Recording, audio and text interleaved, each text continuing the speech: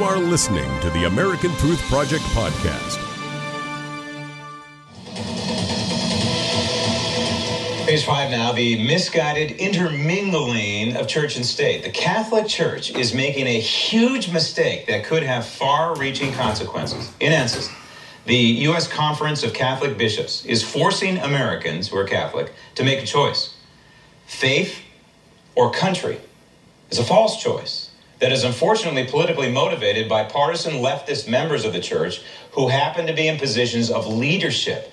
The bishops are opposing the Trump administration's enforcement of immigration law. And they are suggesting that if we as a country reject any claim for asylum, that we are somehow violating a right to life.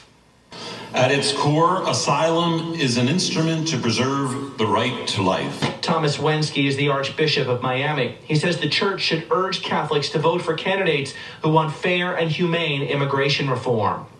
Joining me now on the Daily Ledger, page 5, the founder of the American Truth Project and Daily Ledger contributor, Barry Nussbaum. This is despicable. They're creating a choice here between faith and between country. It's a false choice, but this is inherently a political choice.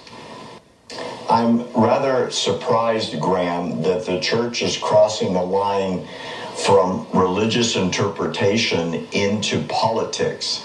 And were they to do that, my question would be on a moral and ethical interpretation of what they're trying to do. Why aren't we caring for our 500,000 homeless, our 40,000 veterans that are living on the street every night, 200,000 people in this country that don't know where their next meal is coming from?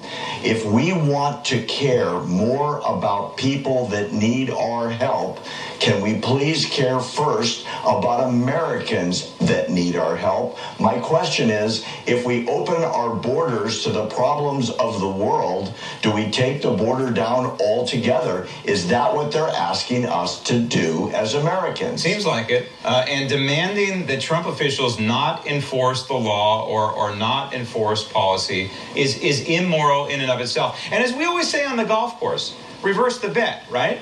So if the federal government suddenly came to me and said, hey, I want you to commit adultery or denounce the Lord, or you're going to lose your citizenship. This is essentially what the church is saying. It's horrible. It's a devil's choice for politicians that consider themselves observant Catholics.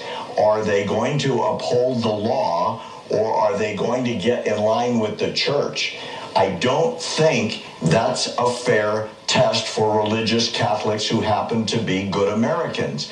It's one or the other. Right. That is not fair for them as loyal public servants who are literally interpreting the law literally and yet could be held in contempt in their own church or even excommunicated by the church. It's unbelievable. Wow, this is getting into some really, really bad territory. But Barry, speaking of territory, let's talk facts here that the bishops clearly are overlooking, are choosing to overlook.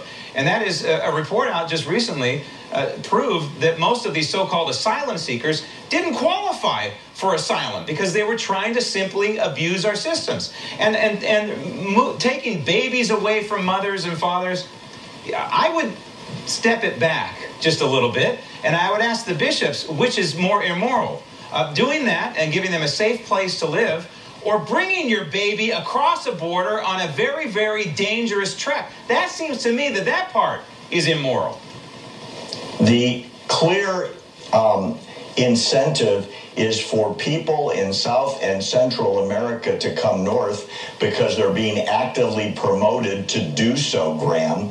If the word got out, don't come, you all get turned away, everybody gets sent back that is not following the law, it would stop. But quite clearly, there are activists saying, come north, you're going to put the government in a bad position, they're going to have to take you, and they're going to feed you, clothe you, and educate you instead of Americans who, as I said earlier, are already in great need of our help. I wonder why this choice is being made for foreigners who aren't Americans instead of Americans, including our veterans that deserve our help. I'll tell you why it's being made, because unfortunately, I'm speaking as a practicing Catholic. The Catholic Church in this country has become the de facto arm of the Democrat Party, the radical Democrat Party. And it's a shame, because they're trying to destroy the hand that feeds it. Where would the Catholic Church be today without the generosity of this very country that they're trying to destroy? It's unbelievable. Barry, thanks. Thanks for listening to the American Truth Project, a 501c3 nonprofit. Please subscribe to our podcast and follow us on our social media channels to stay plugged in to the truth. Go to americantruthproject.org and subscribe to our newsletter to stay informed on the latest news.